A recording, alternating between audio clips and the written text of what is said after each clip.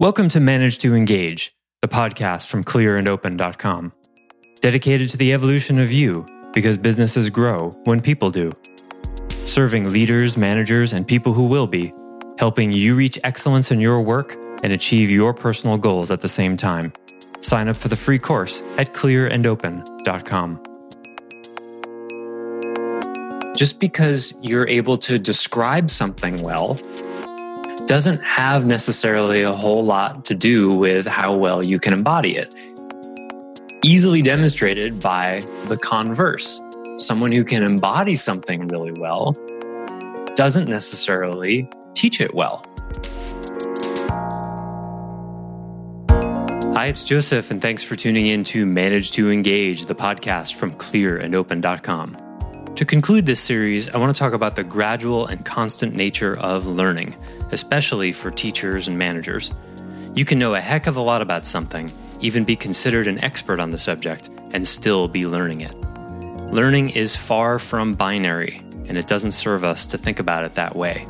In fact, relating to learning as something you can complete can be quite dangerous.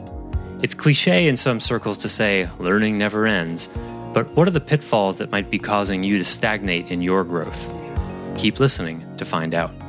I offer weekly member webcasts, online courses, and mentorship at clearandopen.com because it's my truth that with the right tools, anyone can eliminate the people, money, and time problems holding them back in business. And I share parts of these webcasts and courses on this show because I want to help you too. If you're enjoying the show and learning from it, I'd love your feedback.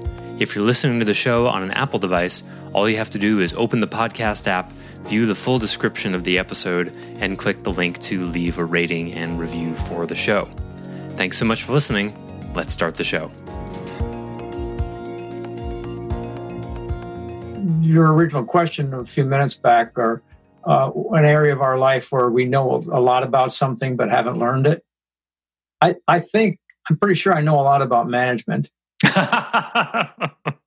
I think I know a lot about the difference between Superman and Yoda, as we've discussed it. Asking, not telling, not solving people's problems, and setting expectations with clients. I think I know a lot about that stuff. I look at myself as only at the beginning of learning those things. Beautifully said. Beautifully said. I couldn't say it better. That's exactly how I'm encouraging you guys to hold anything. If you do know a lot about something, stand in it. I know a lot about this. And I'm still very much learning it. And you see, that's an and.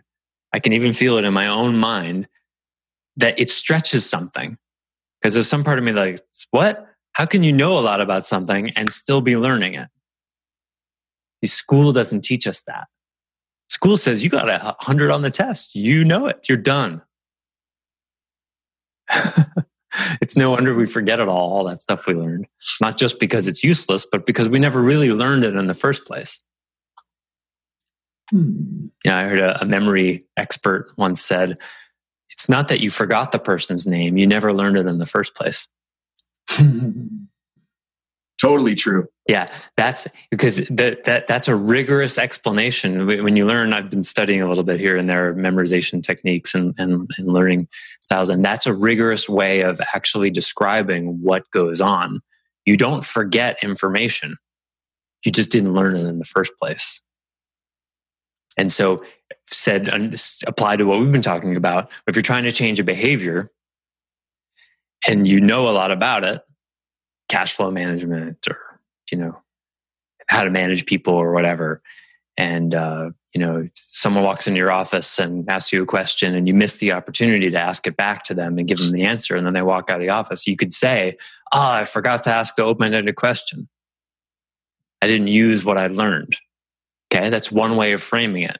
Another way of framing it is you haven't learned it yet. See, to me, I haven't learned it yet calls me forth it makes me hungrier. Like in music, this is a big one. In practicing music, it's like you can learn a scale, But to be able to actually improvise with that scale when there's 3 other instruments playing and you've got a tempo to keep, you'll find out very quickly how well you know that scale when called to apply it in that moment, right? You may be able to play it great with a metronome when there's nothing going on. And then suddenly you're jamming with some other people and, you're listening to all this stuff and it just falls apart. That's the feedback. Oh, I actually don't know it like I thought I did. Cool. Now I know what to practice.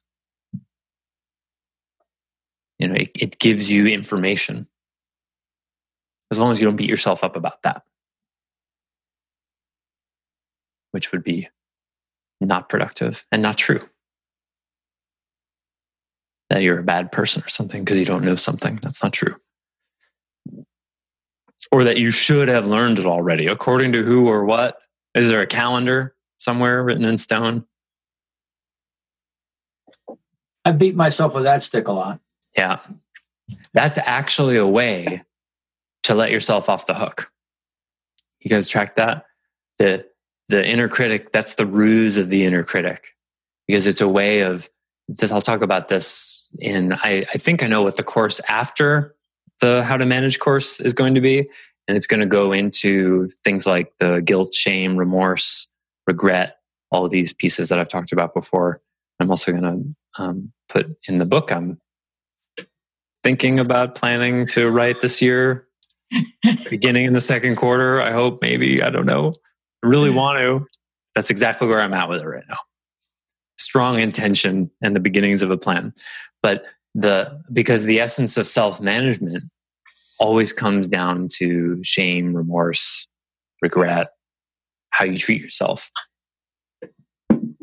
And the beating yourself up for something is a way of paying off a perceived debt to make yourself feel better. Like, have you ever done something and then felt bad about it and then told yourself, well, at least I felt bad about it, so it's okay?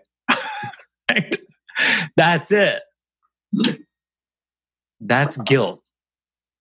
It's a form of guilt. It's a way of energetically emotionally paying off something. It's because it's an expression of conscience. Conscience is the essence. Oh, I did something bad. I know I did something bad. And then you think, well, I could apologize to the person or do something to make it right. No, I'll just feel bad about it. That's enough, right? We tell ourselves. And then you feel better because you felt bad about it. Like as if you served some time, right? That's how our penal system works. Like, you did something wrong. You need to go in a room for 10 years and you have some of your privileges taken away from you. And then when you served your time, whatever that means, paid your debt to society. Paid your debt to society. Boy, I can't think of some better stock language than that. Paid your debt to society, right? You've served your time. Now you can come out because you must have learned something. You see, there's the learning thing again. Do they even have to pass a test while they go before the parole board? Do you feel you've changed? Oh, yes, very much. Well, did they give them an opportunity where they, walk into adultery in progress and see if they commit murder again? Like, how do they know? No wonder the recidivism rates are what they are. I forget, but it's a lot. It's at least 30%, maybe 50%. People do stuff again. Well, obviously they haven't learned something. Wait, you mean putting people in a cage for 10 years doesn't teach them anything? Wow. Astounding. They learn even less than you learn in school. At least in school, there's a teacher giving you facts all day while you're in the box. But in prison, you're just in the box. Right. There's a library in case you want to do your own learning of own knowledge harvesting. Yeah, it's shocking. There's no learning. But if they were really spending their time learning, then how would we get all that free labor? Oh, please. Yeah. So we can't make cigarettes illegal. What would we do with all that tax money? I'm not saying, I don't know if it should be illegal or not. I'm just talking about stuff. So how does this apply to you? We got 8 more minutes. I had a light bulb go off about my shadow and how it shows up around that learning process. Speaking to what Kurt was saying about teaching when you learning when you're teaching, and I feel like I've had this story about not wanting to share and teach for fear of somebody thinking, who am I to teach this? I mean, speaking especially things that are a little bit more esoteric. And I'm realizing that vulnerability and showing up anyway and being honest about that is the key through that. And it's just kind of unfolding for me right now. It's like there's a little bit of freedom there I'm kind of excited to explore. Cool. That is exciting. Yeah, and so I want to thanks for bringing that up because I didn't really address it all the way before. And I know Peter's talked about this as well in the past. The integrity issue of like, well, do I really have the credibility or rights to teach this when I don't embody it myself? And I love, for the first thing when you notice that thought is just to pat yourself on the back because that's integrity. That's great. It's terrific that it's there. And I'll tell you the way I hold it is that being able to talk about something and teach it and being able to embody it are two completely different, largely unrelated things. Just because you're able to describe something well or reach somebody with some information or teaching or awareness or whatever doesn't have necessarily a whole lot to do with how well you can embody it. Easily demonstrated by the converse. Someone who can embody something really well doesn't necessarily teach it well, right? I once followed around a plumber in my house who was doing some work, and he was incredibly skilled, but he couldn't describe what he was doing to save his life. I was asking questions, well, why do you do that instead of that? And could you use that? And eventually I gave up because he couldn't teach it. He couldn't explain it. But that's fine. I didn't hire him as a plumbing teacher. I hired him as a plumber, right? So by the same token, if you're hiring a teacher to teach you stuff, how much should you expect that they actually embody it? Of course, it would be ideal if it were 100%, just the same way as if the plumber were a great plumber teacher too. So to me, the only problem happens is when the teacher pretends to embody more than they actually do. Which is why I tell you about my difficulties with my parents sometimes. Because if I could completely embody the teachings of Clear and Open, I wouldn't have problems like that. I'm a student of Clear and Open just like you guys are. Mostly the open part. The clear part I don't have a problem with. So I work on it too. So what you're saying is part of the credibility in those situations it comes from the owning the fact that we're still learning this ourselves. Yeah. And when you're managing someone, just like, when I'm teaching you guys, I spend 5% of the time, maybe, it depends on the moment or whatever, revealing my own vulnerabilities and inadequacies where I'm struggling with it. Because in the role that I'm in, it's about serving you guys. So as much as possible, I'm supposed to make it about you. Now, a shadow can grab that and run with it and start to run some kind of arrogant ivory tower, I've got it all together thing. And, inevitably, you just have to work that out because any teacher, the power inevitably goes to your head, and then you just have to fix that. Life will sort that out for you. I can't tell you how many times life has showed me where I didn't get what I taught. But, most of the time when I'm teaching, I'd say about a third of the time, there's another part of me going, oh boy, I hope you're listening to this because this is really useful. I mean, it literally is like being two different people. And the more I teach, the more it seems to kind of separate in a way where there's the guy who is the good describer of universal principles. And then there's the other guy who's like, wow, this is good stuff. I should really be paying attention. And I don't have a need. I definitely used to have a need. The shadow wants to go, oh, look how good you are at describing all this stuff. You must really get it. You see, that's the same thing we've been talking about. Oh, you can talk all these brilliant words about these things and you sound really smart. You must embody it all the way.